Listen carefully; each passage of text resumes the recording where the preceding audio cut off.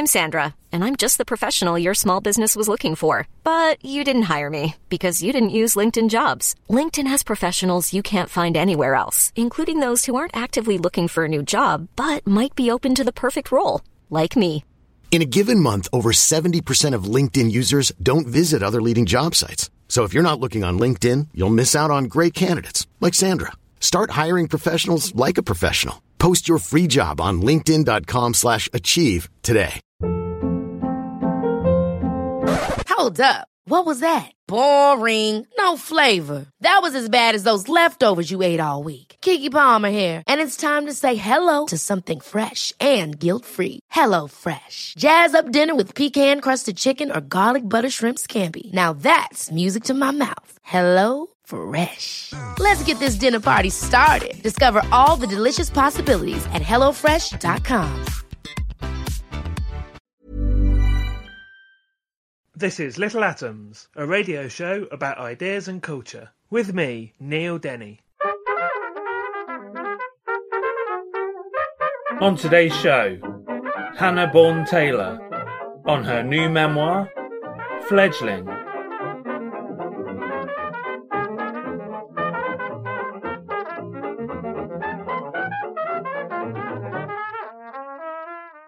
Hannah Bourne-Taylor grew up in the English countryside, the daughter of a biologist and conservationist. Years later, she found herself living in rural Ghana for her husband's work. Without a job or purpose of her own, she sank into depression and was suffering from acute anxiety. Her memoir, Fledgling, which we're going to be talking about today, examines the struggles of reshaping an identity when normal life has fallen away. Fueled by the power of nature, it's also a raw and uplifting account of Hannah's unexpected bond with two wild birds who she rescues and raises with the intention of releasing back into the wild. Hannah, welcome to Little Atoms. Hello, it's so great to be here chatting with you. Let's talk first of all then about, I guess, your memories of growing up in the English countryside and why that is so important to the later story. Well, I suppose it's mainly thanks to my parents and the fact that they didn't allow my sister and I to have a television when we were kids. And instead, we used to spend all of our spare time outside, just walking around. So we weren't going to nature reserves per se, but we lived in the countryside and we were always going on walks. And my parents had this amazing ability, particularly my dad, of lacing magical facts into what we were looking at. So I learnt without knowing and distinguished different species of birds from the next and different plants from the next. And I sort of got addicted to the secrets that were unfolding as he taught me. And I didn't know that this was really important. I sort of took it all for granted. We'd watch the birds at night, especially the swifts, every summer. And it wasn't until I moved to Africa that I realized, actually, firstly, that the birds had become anchor of home for me in England. But secondly, that element of my life, that watching and connecting nature, was really the thing that made me feel most happy and the thing that I needed most as well. And yeah, you talk in the book about how ideas of home are much more complicated than just where you happen to be living at the time. Yeah, for me, home was always a little bit complicated because I had moved so much just randomly with my parents. So I'd had something like 19 houses.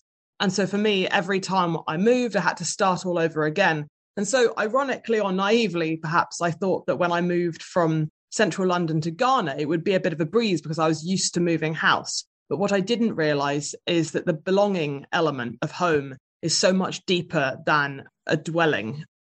And for me, that my identity was all intertwined with the countryside of England, and I didn't quite know how to be or who I was without it. So, went a little bit bonkers, but got over it.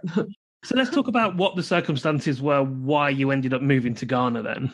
So I was 26 and I was living a quite rushed existence in central London. And my husband got a job in Ghana. And so I moved with him.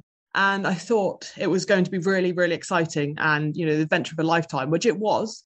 It just wasn't to start with, because what happened was I became overnight a trailing spouse, which is a term used to describe spouses that follow their other spouses overseas. Mostly they're women, but of course there are also men. And I wasn't allowed to work with the permit situation there. And again, I thought that would be great. I thought I'd live some sort of luxury life. And I didn't. Instead, I realized that without the layers of social life and work commitments, and even things like commutes to get you out of the house, I didn't quite know how to live a blank existence. I had no purpose. And that lack of purpose and that lack of initial touch points of, one friend turning into 5 or 10 or busy work commitments that would occupy my mind, without those things, I just dissolved into nothing. I realized I didn't really know who I was.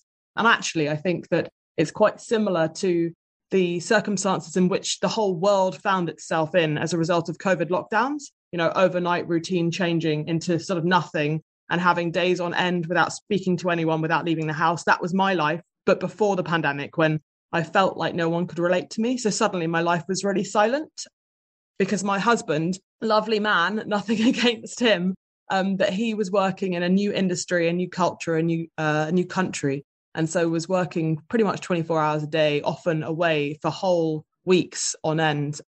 And so, I was very alone. And indeed, for the first few months of you being there, you're in an apartment in the city in Accra, which is a lot different to places that we'll talk about where you moved to later on. So tell us something about your first impressions of the place when you were first there in that apartment. Well, I would say that I grew to really, really love the country and the city of Accra. I think it was nothing to do with the actual place. It was to do with me and that little apartment. I was living in a pretty much empty apartment and I had no internet, no car. And the layout of the city, especially back then in 2013 when I moved, was completely different to what I had got used to in terms of city layout. So no strings of cafes, no sort of hub, nowhere to sort of wander around. And so I stayed in the apartment pretty much. And I had literally nothing to do. So I would stare at ants. I would stare at shadows on the wall. I felt like I was in prison.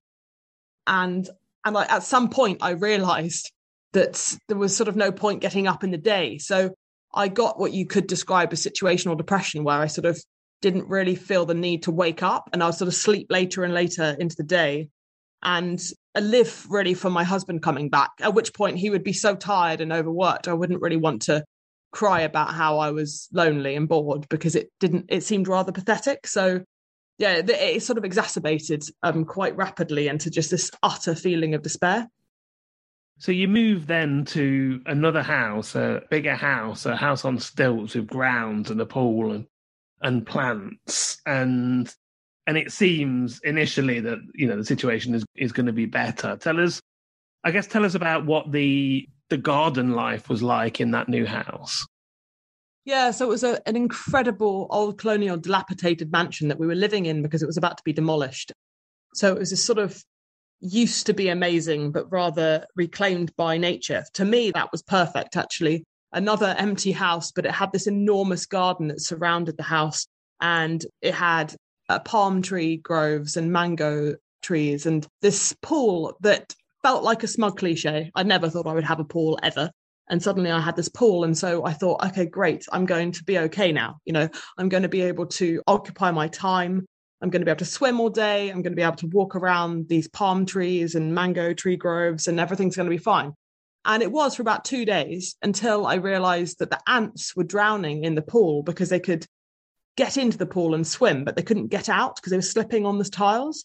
And I had been watching the ants in the apartment before me, and ants are fascinating anyway. And also ants weirdly reminded me of myself in that they really need each other. They live in a very complex society.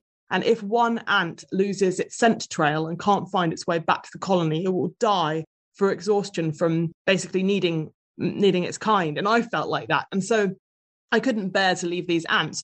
So I swapped my relaxation relief of moving there and turned it into this frantic routine of saving the ants all the time, swapping swimming for putting rafts in the swimming pool instead, so using the palm fronds.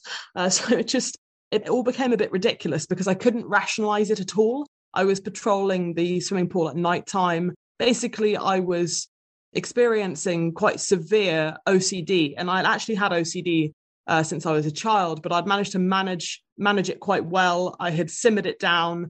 I'd never told anyone about this element of my psyche either. And so there I was really battling in silence to the point where it really was, it felt like I was teetering on the edge of insanity, to be honest. And this is coming from, your sort of loneliness and being isolated while your husband's out at work, and you're struggling to meet people, to meet even there's a couple of aborted attempts to meet other expat people. To what extent do you think actually the other way around as well, that the more isolated you got, the more OCD you get in that place, that in itself prevents you from meeting other people and making connections? Oh, yeah, definitely. It was a complete vicious cycle. I mean, I had attempted to integrate into the expat world, and eventually, I made lifelong friends. But to start with, I just was the odd one out into a group of middle-aged women who were interrogating me without even knowing my name, sort of accusing me of being too young to hang out with them. That was the sort of general idea. And it was incredibly intimidating. I already felt very vulnerable, and I just couldn't cope. I didn't have a thick enough skin by that point, because I had been, crying every day, not wanting to get out of bed for months because I hadn't met anyone. And then to meet people and then for them to react like that, I didn't know how to navigate that. And so, of course, by being alone and then having this vicious OCD sort of warp my mind, that made it impossible to be normal or to try to integrate at all. So yeah, the layers of vulnerability, loneliness, isolation, and then topped by anxiety and OCD just made it very stark situation that I just didn't know how to deal with, really. Luckily, at this point, another very important man comes into your life. This is Shubil. Tell us something about him. Oh, I'm really glad you asked about Shubil, because Shubil's been missed out by quite a lot of other interviews. Shubil is really the love of my life. He is with me now. He's a street dog, and he turned up at our gate in that crazy swimming pool context. And he was desperate. He was more desperate than I was. He was a male, adult, homeless dog, and it's not a good place to be, a street dog in Accra. They get run over all the time. Stones are thrown at them. They have a really harsh life. And he looked at me and I looked at him, and we both knew that we weren't going to leave each other. Although actually my husband did turn the dog away for one night because, dogs on the streets, they have rabies potentially, and we weren't sure whether he belonged to someone. We didn't want any trouble. But the next day, Shubil was still there in the morning. And he ran into my arms and I hugged him. And, that was the beginning of basically a support dog relationship where, yes, I saved him from the streets, but he gave me companionship, and he gave me that very, very important feeling of being needed. And that changed a lot of my psyche almost straight away. He becomes very ill, unfortunately, quite quickly. Yeah, he became life-threateningly ill. It's a miracle that he survived. He had parasitic diseases. And I knew that once he had managed to somehow survive, I couldn't bear the risk of keeping him in the country because I loved him so much. So I sent him to England to live with my parents. And then I split my life between Shubil and Robin, so Ghana and England, on a sort of weird rotation. So I felt like I was in limbo, which also was quite difficult on my mental health because I just didn't know how to settle in either place. The emotional roller coaster continued. Hiring for your small business? If you're not looking for professionals on LinkedIn, you're looking in the wrong place. That's like looking for your car keys in a fish tank. LinkedIn helps you hire professionals you can't find anywhere else, even those who aren't actively searching for a new job but might be open to the perfect role. In a given month, over 70% of LinkedIn users don't even visit other leading job sites. So start looking in the right place. With LinkedIn, you can hire professionals like a professional. Post your free job on linkedin.com/achieve today. Ever catch yourself eating the same flavorless dinner 3 days in a row? Dreaming of something better? Well, HelloFresh is your guilt-free dream come true, baby. It's me, Keke Palmer. Let's wake up those taste buds with hot, juicy pecan-crusted chicken or garlic butter shrimp scampi. Hello Fresh. Stop dreaming of all the delicious possibilities and dig in at HelloFresh.com. Let's get this dinner party started. Millions of people have lost weight with personalized plans from Noom. Like Evan, who can't stand salads and still lost 50 pounds. Salads generally for most people are the easy button, right? For me, that wasn't an option. I never really was a salad guy. That's just not who I am. But Noom worked for me. Get your personalized plan today at Noom.com. Real Noom user compensated to provide their story. In 4 weeks, the typical Noom user can expect to lose 1 to 2 pounds per week. Individual results may vary.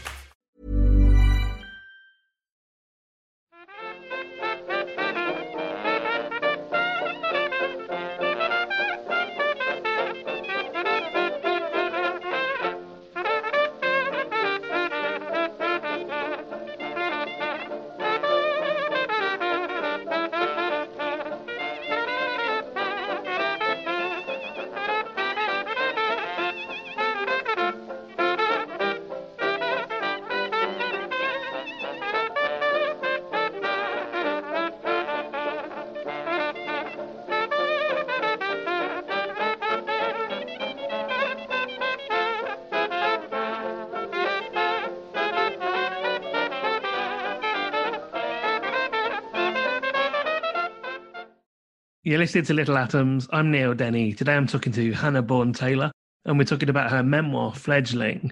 And Hannah, you have achieved, I guess, a certain amount of equilibrium in this place, although unfortunately poor Schubel has had to be banished off to England for the good of his health. But then your husband is offered a new job, and it's in a completely different part of the country, and you move again. So tell us about this new place and what it was like. Yeah, so I was faced with massive trepidation, thinking, oh gosh, we're going to leave Accra, which I found hard enough, and we're going to move 3 hours away to the remote rural grasslands. How is this going to be? But it turned out it was actually a much better environment for me to be in, because it was this place where the wild really dominated. So imagine 11-foot high swaying grassland and a big, wide tropical river meandering through it. And these little vermilion dust tracks that I would used to walk along for days on end. And actually, my childhood in the English countryside, of being outside all the time, of being with nature, really helped me settle in, and especially the swifts. So obviously swifts live between Africa and Britain, and actually all sorts of different continents across the world. And so when I was watching the swifts in this new remote landscape, they transported me back to childhood memories of watching them over the rolling hills of Somerset, where I'd grown up.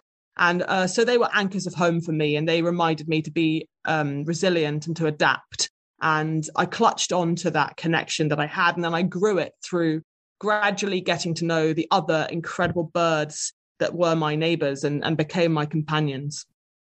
I'm pretty obsessed with swifts too. In fact, I look forward every year to when they come back, and I can see and hear them, particularly outside of my window again. And let's just talk a bit more about just how incredible the swift is.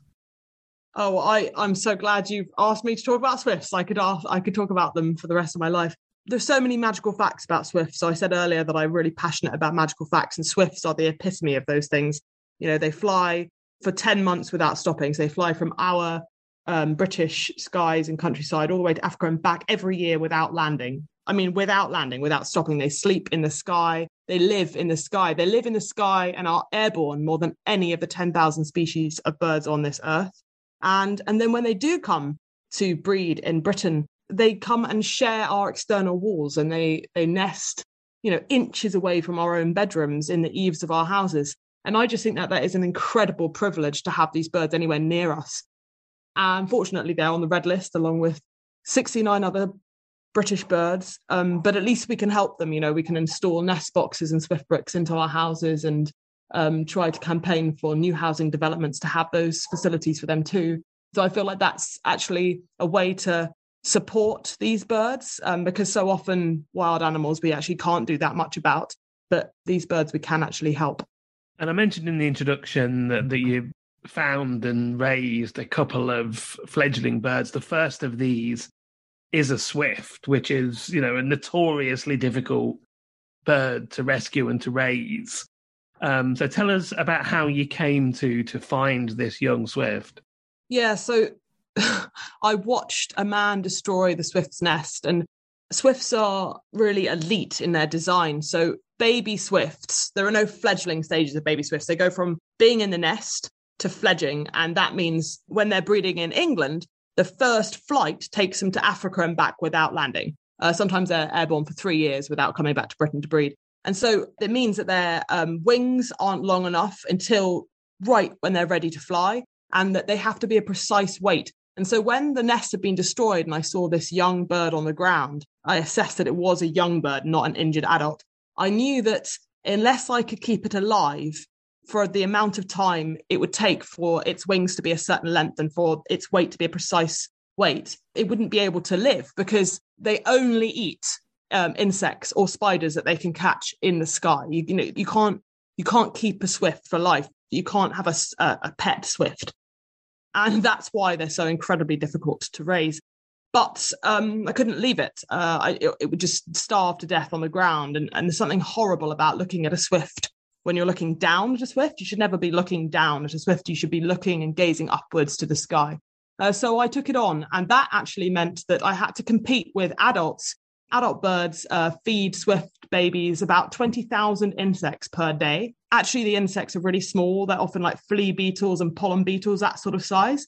And I had a massive trump card up my sleeve. I had the termites of the rainy season. The termites are like really big, fat, juicy, nutrient, high protein insects that swarm in their millions at that time of year because it was the rainy season. And so, ironically, having had months and months on end of rescuing insects, ants and other invertebrates in my swimming pool, I was then gathering up whole, bagfuls of termites and feeding them to the swift. And that was horrible and also disgusting and also incredibly difficult because the swift didn't want to be fed by me because I wasn't its mum or dad. So that was a challenge. I don't really want to talk too much more about what happened with the swift because people need to buy and read the book and discover that for themselves. It's an incredible story. But just tell us a little bit more about that process of sitting there and trying to feed it. Yeah, so I had to force feed this poor bird. And the bird was pretty much silent, was pretty much mute. Massive, massive eyes swifts have, like glossy, polished planets. And I would sit there just sort of wondering what it was thinking. And I would talk to the bird because I felt like maybe that was better for it and it calmed me down. And as I talked, I would tell it stories about maybe where it could go, where it could fly. It would be flying over the Sahara at some point in its life, which is so epic. And also I'd be watching the insects around me, the paper wasps on the window, the praying mantis laying her eggs. And I had this stillness about me because I was forced into it. And actually that was a really positive effect on me. I felt like my mind was calming. It was becoming more patient because I had no choice. And yeah, it was a hard process, but one that was very rewarding in unexpected ways. So let's jump forward a while and you find another bird. This is a fledgling mannequin finch. So tell us what a mannequin finch looks like. Yep. So this one was a bronze-winged mannequin finch. So imagine a sparrow and then half it in size. So the bronze-winged mannequin finches, when they're fledglings, they're sort of different types of brown. And then as they grow and their plumage comes into their adult feathers, they are a lot smarter and almost have a bit of a zebra print on them and a bit of really beautiful emerald. And actually, you might think, oh, Hannah's written a book about two baby birds, but they could not be more different, the swift and the finch. So the finch, like a sparrow, very, very gregarious, very, very busy. It's a flock bird. And flock birds need each other. They learn from each other. There's safety in numbers. It's all about being in a flock.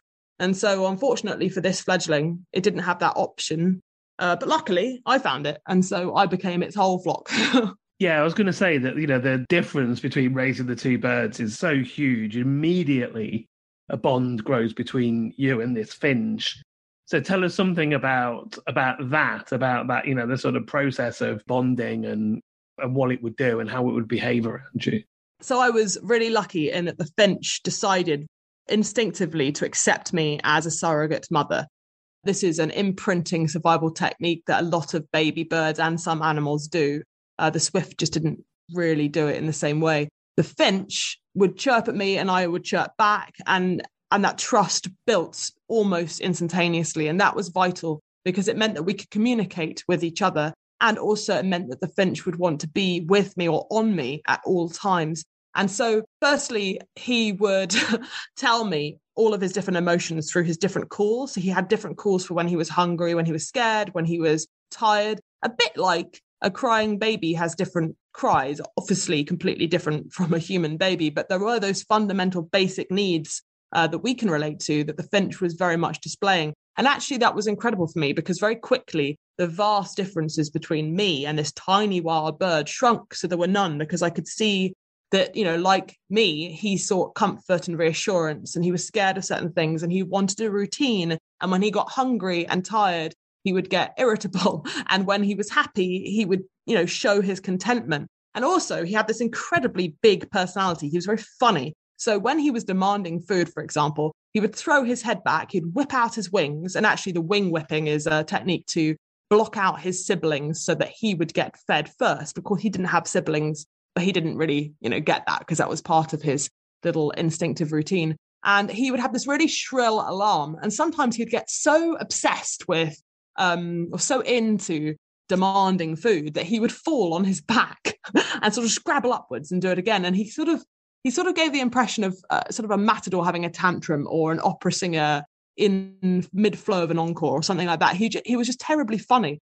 And so that really helped because it was an incredibly intense experience, but he endeared me to him. And so, you know, every wish was my command. And that was a really good working relationship in terms of preparing him to be as strong as he could for the wild. Again, we don't have to talk about specifics of this particular bird because, you know, I want people to read this book and experience it for themselves. But in general, if one takes on a wild bird, you don't domesticate it, right? This is always going to be a wild bird. And at some point it's going to be, although obviously people do or did, you know, keep finches as pets, but, you know, your purpose here is always to rewild it. So what is the sort of process of taking an injured bird or, you know, an abandoned bird, nurturing it, and then getting to the point where you have now got to get it back used to being eventually a wild bird again? I mean, it was a massive task, and the odds were always against us. So when I first rescued the bird, I knew that that's what I wanted to do. I knew that firstly, I wanted to keep the bird alive, and secondly, I wanted to return him to the wild and put his life back on course. I just had no idea really whether it would firstly survive. Like, I had no idea whether it would work, and I didn't actually know how to do it. I had been advised that it would take 3 months, and that in that time I needed to obviously feed the finch the right things so that the finch was really healthy. But also I needed to basically stalk his family. I needed to show him how to be a finch, because young finches learn through observing their elders around them, and survival techniques are absolutely crucial because the finch was at the bottom of the food chain. He was basically a flying snack for all the other birds and the snakes and everything wanted to eat this bird. So knowing his environment was crucial, and knowing the behavior routines of his family was also vital.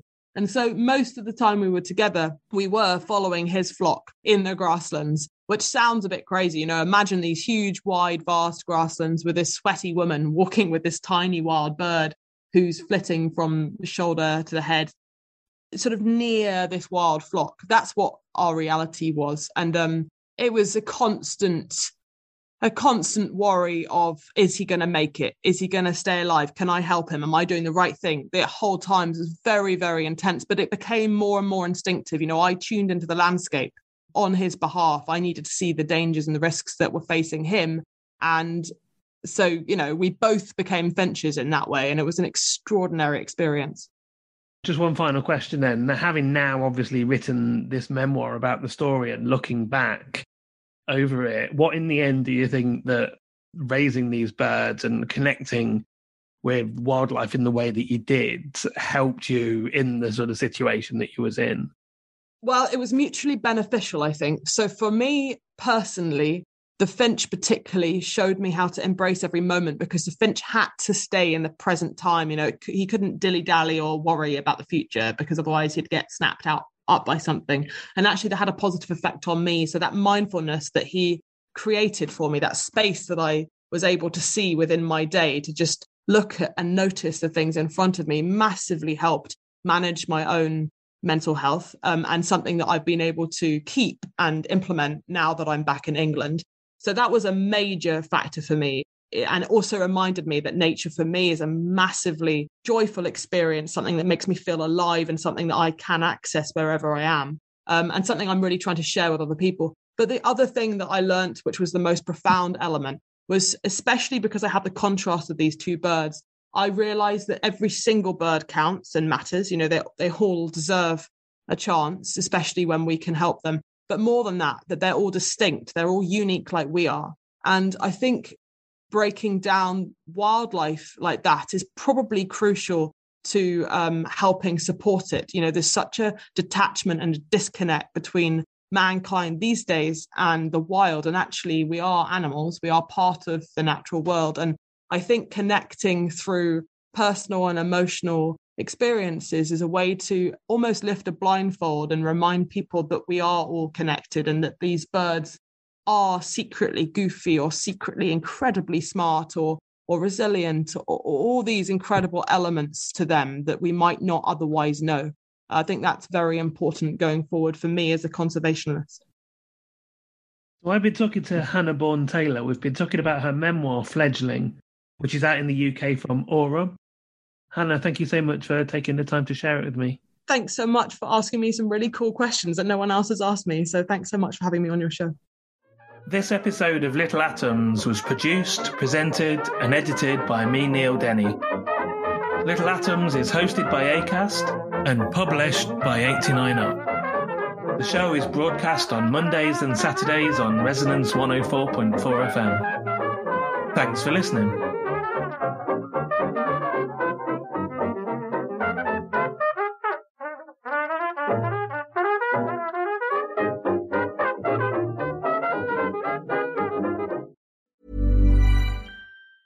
Ever catch yourself eating the same flavorless dinner 3 days in a row?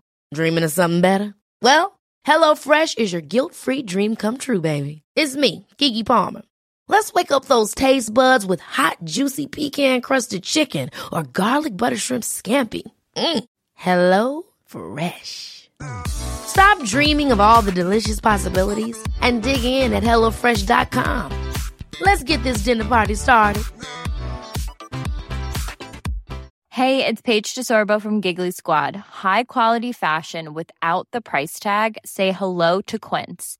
I'm snagging high-end essentials like cozy cashmere sweaters, sleek leather jackets, fine jewelry, and so much more. With Quince being 50 to 80% less than similar brands. And they partner with factories that prioritize safe, ethical, and responsible manufacturing. I love that. Luxury quality within reach. Go to quince.com/style to get free shipping and 365-day returns on your next order. Quince.com/style.